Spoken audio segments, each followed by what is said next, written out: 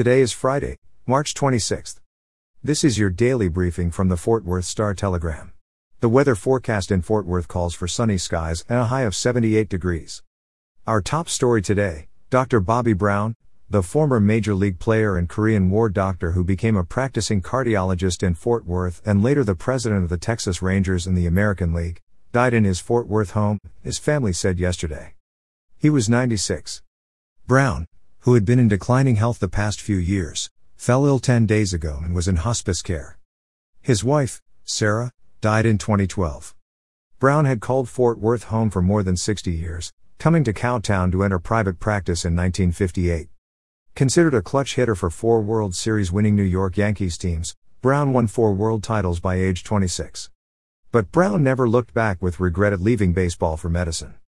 He told the Star-Telegram in 1994, quote, "I had many thrills in baseball. But as far as what's important, as far as making a contribution to society, there's no question that medicine provided me with that opportunity."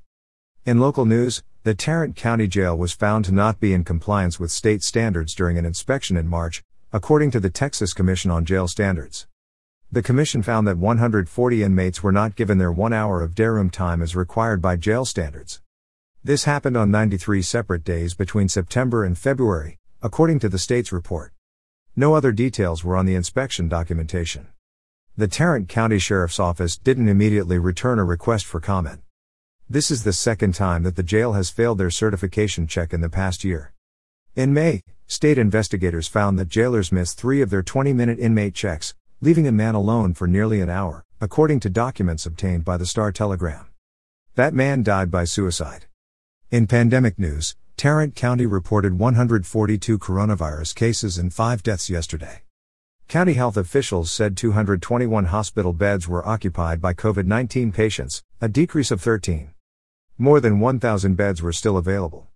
There were also 590 available ventilators. As of Wednesday, the county had administered 561,285 doses of the coronavirus vaccine.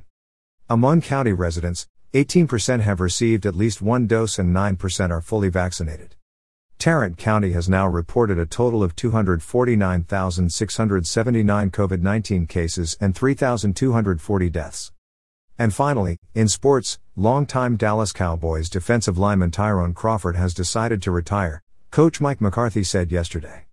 Crawford, who is 31, joined the Cowboys as a third-round pick in 2012 and played key roles up and down the defensive line in 9 seasons with the club.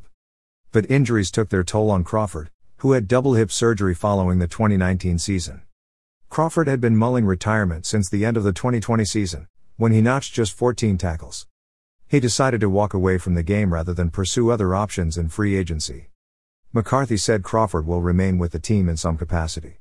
For the latest in Fort Worth and Tarrant County news, visit star-telegram.com.